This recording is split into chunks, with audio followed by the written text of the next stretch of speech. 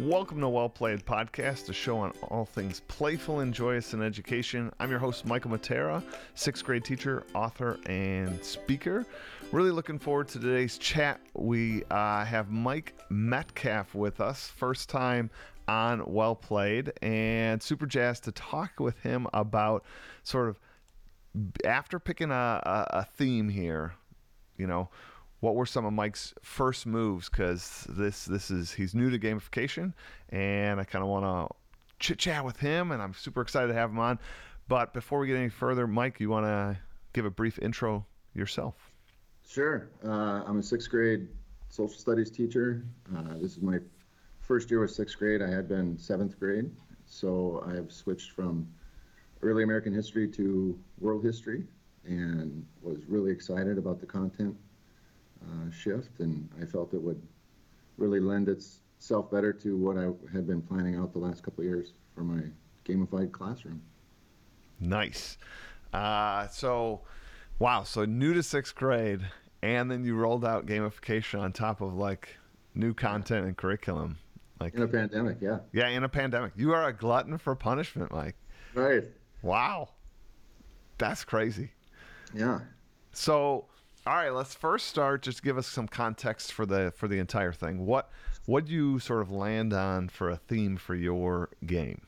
Well, it was kind of goofy the way you know how you stumble across things, and one of the big resources that I fell into was Mr. Polly's blog, and he had laid out some class-wide long-term game, and so I was trying to work that in last year with the American history, and then with the content switch, I was really trying to stay away from time travel and zombies. So I happened to be watching an episode of Stargate, and they went to the place they went to was a Minoan civilization, and I'm like, okay, I have my mechanic now as to how the kids are going to get to where they're going to get into the game world, and was the discovery of these Stargates, and they have a bad guy they're trying to beat throughout the year, and over the course of the year, then they're building an army. Nice. So you got this theme. Yep. And I like that you took inspiration from kind of what you saw, what you were watching. And sometimes that's all it takes, right? That little thing to kind of get you over the hump, and it clicks in and you're like, that's it. That's how we're going to like move around. That's how we're going to do it. That's going to be the storyline. That's fantastic. But I will say one of the things that Mike tweeted out was just, I don't know, there had been like 20 or 30 different item cards and all stacked up. He had made these beautiful cards, cut them, printed them, like whatever, like gorgeous. And I was like, wow. And then to come to find out that was like kind of your first big jump into gamification. Yeah. So last year, everything was digital. The cards were digital, and the way things were working, I didn't like it. And I had a couple kids ask some questions, and I'm like, well, yeah, that makes sense. It should be something tactile, so then they're not forgetting about it. You know, the digital thing gets put away, and then they're not referencing it as much as I would like. And so growing up, I had some brothers and cousins who were into D&D, and I was kind of a fringe player. And Top Secret, I don't know, kind of a role-playing one around that time. And Spellfire was a card game that came out, and I really liked what really hooked me on it was the card art and then the collecting. So when I was trying to plan, okay, how are these cards going to work? What are they going to do? That was kind of my big reference point, was the mechanics of that game.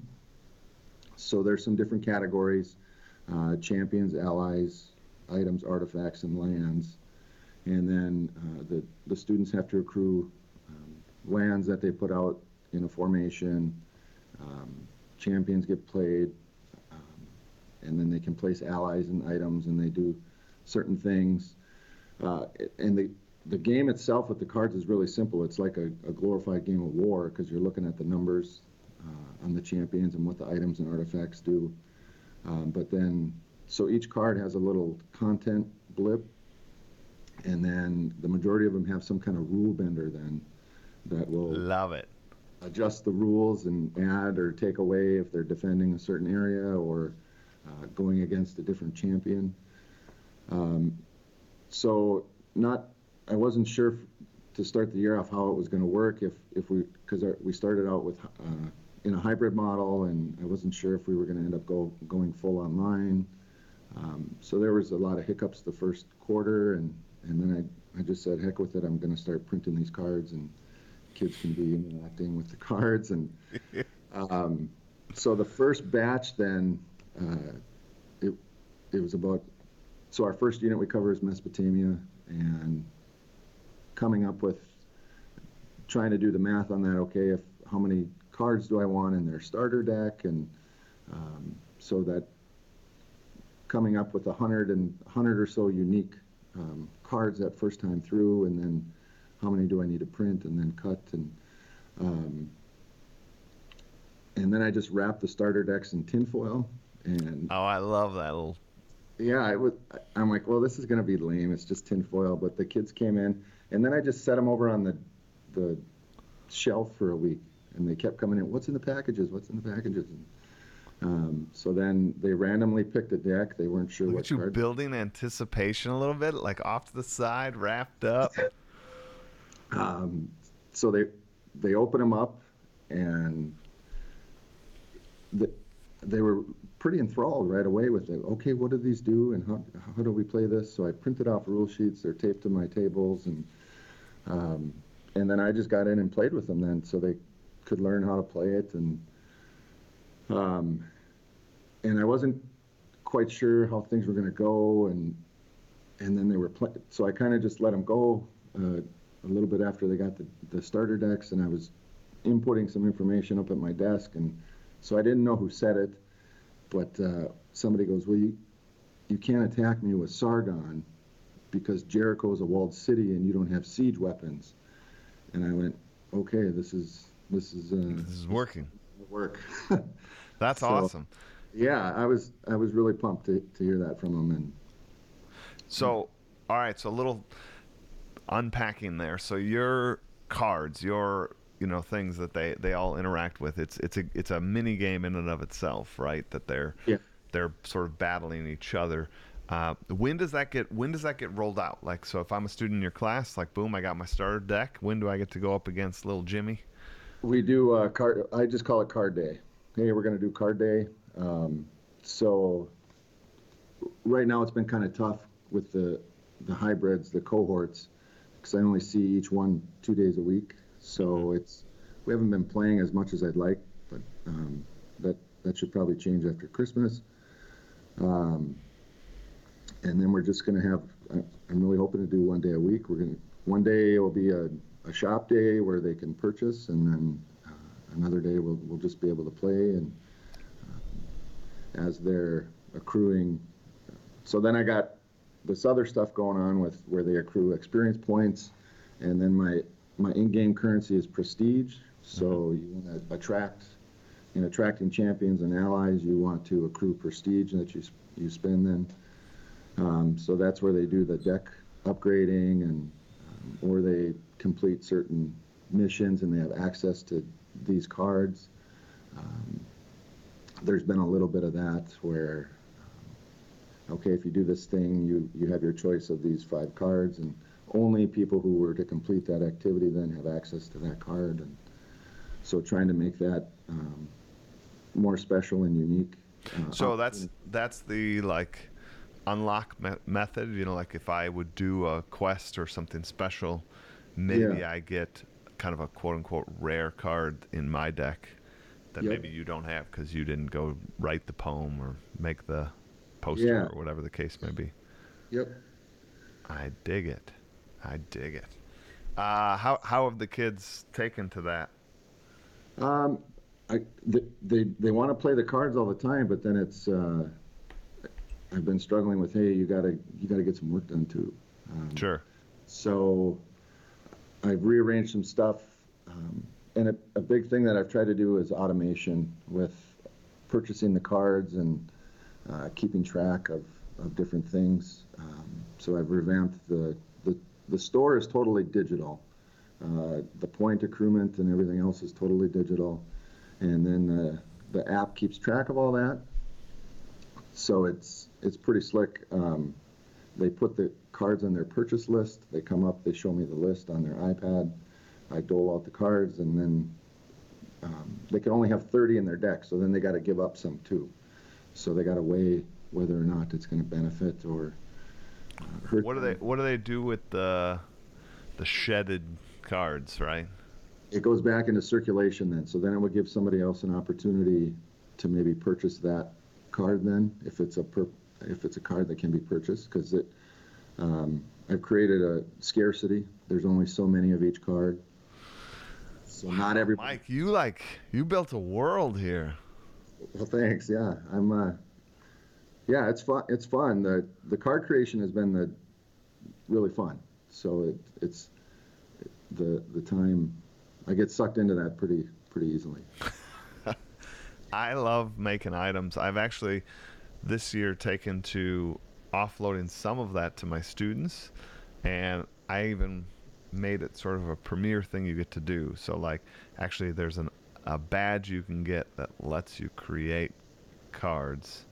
Oh wow, okay. And then if I like your creation and I choose to actually build it into the game, that same badge that lets you do that says like on a roll of like, then they roll a 1d6, and if they roll a 1 or a 2, they actually get the item that I created. Wow, okay. But that's been fun. Like, I actually had a student email me over break here, sent me a message like, boom, I've been thinking about this item, and he like made it and sent it to me. It's this Trojan horse as we're studying Greece, and I think that's just so cool that kids' minds are, how can I add to this game? How can I build into this world, into this space? So, much like you, I can get lost in the item creation. Yeah. With yours, I could see it because it's a standalone game. Like mine are embedded into what they can do in my class. They're power-ups in class. They're I mean, if you want to call it role playing, like they themselves are a character in the game. But yours being like a separate sort of card game, you kind of could have endless creation, couldn't you? Because like you could just keep making different. Like there could be the Spartans, right? Like and all of a sudden, like that's a card, and you can just give it a value for attack or defense, and like. You could have multiple Spartans in your deck if I wanted to, shed off 2 other cards, and now like the likelihood of me drawing the Spartans to win in this game of war, it's like buying a few more aces. Yep, and nobody's asked about that rule yet. Like, can I only have 1 of this or 2 of this? And so I haven't had to address that yet. And yeah, so you bring up the Trojan horse. So the other big thing is, as I'm creating then, as I create new ones, I trying to remember, okay, how does it interact, and then trying to catch-ups. I'm just calling them catch-ups. So kids are starting to figure out, okay, a good land card is ones that are walled cities. So then now looking ahead, we have China next, and then after that is Greece. But one of the cards in Greece then is going to be the Trojan horse, which they can play as an item, and it allows them to attack a walled city then. So trying to be true to what it actually did, or the Buddha, that's another card. Well, the Buddha doesn't have any attack or defense value just because that's who he was, but then he does something special if you have the Nirvana item attached to him, or karma, or so you can like layer all that theme into the deck and make these interlocking systems. Yeah, it's this big puzzle, and it's really fun to build out. That's awesome. That's one thing that I definitely suggest people as they're looking to sort of make items, whether you do what Mike did or what I did, where like they're playing the game themselves. This idea of combos or connections, like if this is with this, it does this other thing. That's one of my favorite things. What I do in my game, I have a few of those that are like really integrated, where like lots of items take advantage of this. And early on in my game, I want to teach them about combos. So in the first unit, there's a badge they can get called. So I separate right badges and items, and arguably, like for you non-gamifiers out there, they're they're essentially the same thing. You're getting something that is either going to be worth some points or it's going to allow you to do something. I separate the two because they act a little different. Badges cannot be traded for me. Badges are taped to their front of their binder. Some of them don't have any power, but they're worth points at the end of the game. So like the leaderboard doesn't show that, like if that item or if that badge is worth 1,000 points, it doesn't show that yet on the leaderboard. That's end game. You're going to get this big bonus for all your badges. And that's a way to obscure who's winning in my game, because right, you're playing a year-long game and you don't want that Jeopardy effect where people are like, well, we know this house is going to win, we can't beat them. And it's like, yeah, but you guys have a lot of badges they don't have. Like, ugh, we don't know who's winning this thing. But the other thing, going to this combo idea, some badges do things, and early on I have one called the fire badge, and it interacts with a lot of items. So if you get an item in my game, a lot of them say like it can do X, but then it says below that like with fire badge it kind of does X plus something, right? Yeah. So that one is really integrated. I use that one a lot as the fire badge. And then I've added a few others where it's like, and if you have the river trader badge, this other thing can do X plus, right? Yep. And that's been neat, right? Because then it's a way to sort of specialize your character, because then you want more river trader cards that interact with that because you have that. You want more things that interact with fire badge because you have that. And it builds in a little bit of that confidence, a little bit of that prestige too, because you're like, oh yeah, I have the fire badge. Yeah, I want that item because it interacts with this other thing. So some other kid that gets this doesn't get to do this extra thing. No, just you. And you're like, yeah. Right. Yep. Yeah. So yeah, getting them to figure out those combos and yeah, so I have some items that are iron. So then if you have the Hittite ironsmith, then it's going to increase the value of the iron items, or the bronze smith. Yeah. I like that. That's an interesting take though, because a lot of people, I haven't talked to so many that actually sort of build a complete sort of side game, and that's pretty awesome that you've done that. You said you've taken some of those ideas, some of that mechanic from games you've played growing up. Yep. Yeah. Spellfire was a big one, and kids were either, it kind of came out around the same time as Magic, and I didn't get into the Magic one, and then Spellfire kind of died out, and but yeah, I thought the mechanics of that game were fun, and it was pretty easy to pick up and play. So I've adapted it a little bit and tried to make it work with what we have going on with jumping through those stargates as we go that route and building up your army, so to speak. That's awesome. So all said and done, how many different cards do you have? Well, let's start with there. How many different cards do you have? Sure. So we'll cover 8 units. The Mesopotamian one has the most, just because I had to build out those starter decks for everybody. So that forced me to create a new card category then too, with skills. So, and I kind of treated the skills like it would be a spell card where there's some action that happens, but it's true to content. So then after that, everything's got between 50 and 70. So I don't know, I'm at about 400 450 units. Oh, gosh, Mike, that's insane. Yeah. So for those kind of follow-up question, for those starter decks, how much variation, like what's, like you said, there's 30 in a deck. So my starter deck, you've given me 30 cards. Yeah. How many different cards are in that first unit? Is there 60 cards? I made, what did I do? Like 25 of each card. And then I came into school one night and just started laying out 80 piles and trying to mix it up and create some variation in there. And then when the kids got their deck, they just grabbed a random one off the counter wrapped in tinfoil. So they didn't know what they were getting. And so yeah, there was a good amount of cutting with that. There was a good amount of cutting with that. I used to, when I first started gamification, one of the things, this is true still now, one of the things I absolutely love is the art of a surprise. Like I like there to be a little mystique, like your wrapped items, they're off to the side.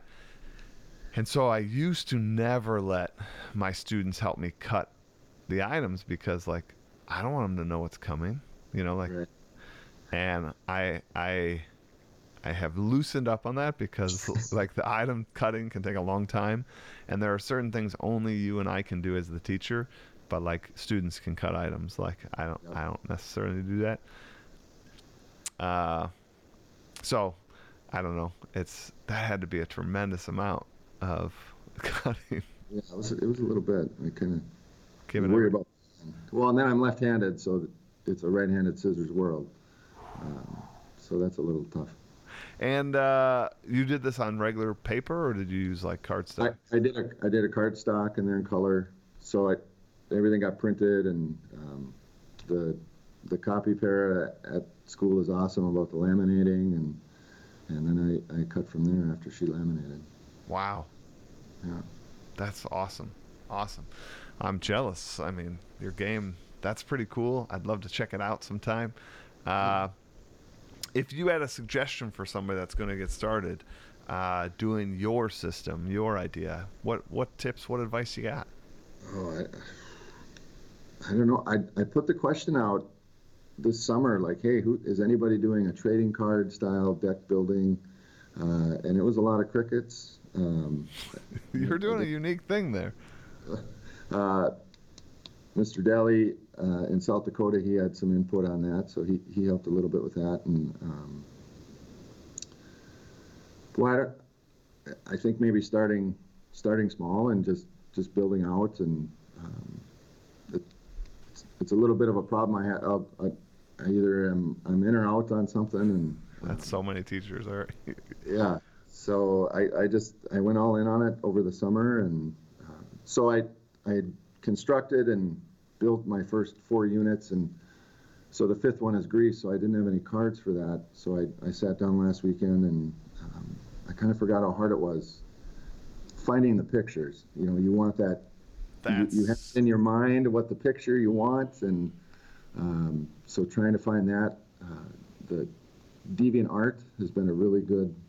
Yeah, that's a resource I definitely use. DeviantArt's a wonderful community, but I so agree with you, Mike. Like half the battle, literally, probably more than it, probably 3/4 of the battle, is finding the image. Because like I usually can name an item pretty quick.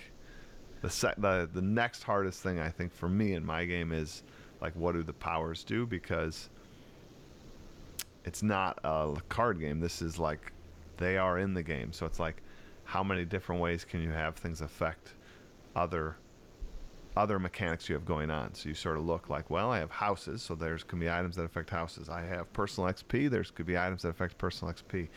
And then you feel like you ran out of ideas, and you're like, well, what else can, I want to make more items this year. What else can get affected? And it's just a process of looking through what do you do often in your class, because then that can probably have an item. Good example of that, I open every one of my classes with a quote of the day. So they have to kind of journal about a quote that I put up on the board. And that has never been part of my game, but I do it every day. And it wasn't until literally 2 weeks ago, I was making some items and I was like, why don't I do like an item around quote of the day? So like kids, if they, because then we process the quote of the day. I say, does anybody like can tell me what this is or whatever? So if they have this item, they can earn XP for answering that quote of the day question, which normally wasn't worth anything for XP. That was just what I do in my class. They answered this quote of the day. So looking at what you do or what's in your game, that gives you the idea of other little levers you can sort of pull and push and, you know, twist and turn and to make a game. Yep. Yeah, that's crazy sauce.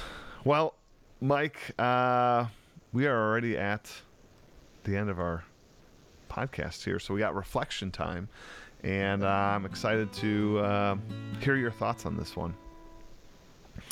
This one's by Dawn LaBruce, and you ready for it? Yeah, I'm ready. All right.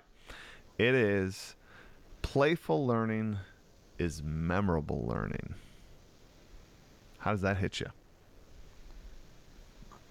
Yeah, I would say that some of the biggest things that I remember are when we've been playing something. I'll go all the way 7th grade social studies.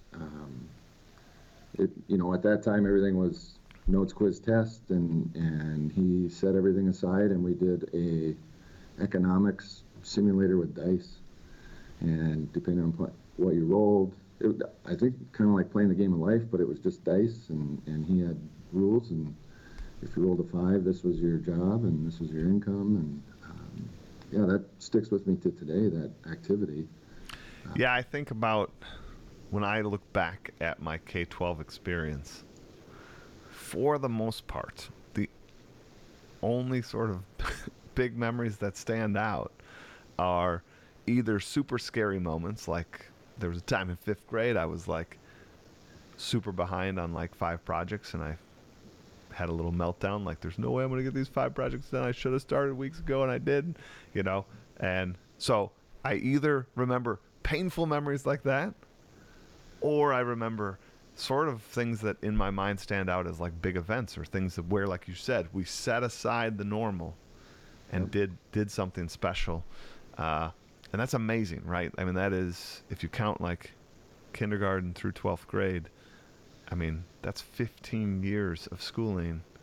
And I'm telling you, the things I remember are the incredible scary, or when we were basically not doing what we were supposed to do at school, right? Like we've set it aside and we're like, we're going to try this thing. And those are all the big memories I have. And kind of just the day. And I have like remembering of teachers, like, oh, that teacher was really nice, but like, I don't remember like how they taught me about the American Civil War. Like I know the facts of the American Civil War. Somebody taught me them, but like, I don't remember like who or what lessons. Right. That's crazy. Yeah. Well, thank you so much for coming on. Well played. Yeah, I appreciate it. Thanks for having me. No problem. Everyone else, thank you so much for coming every week and listening to Well Played. I hope that you have a good week, and that you continue to explore how games and playful learning can kind of bring that bit of joy into your classroom or into your family room. Pick up a game or two. As always, you can catch this podcast on almost all the media outlets that put up podcasts, and you can definitely check out the video version of this on my YouTube channel. Love to have you there. Everybody, enjoy your week and play on.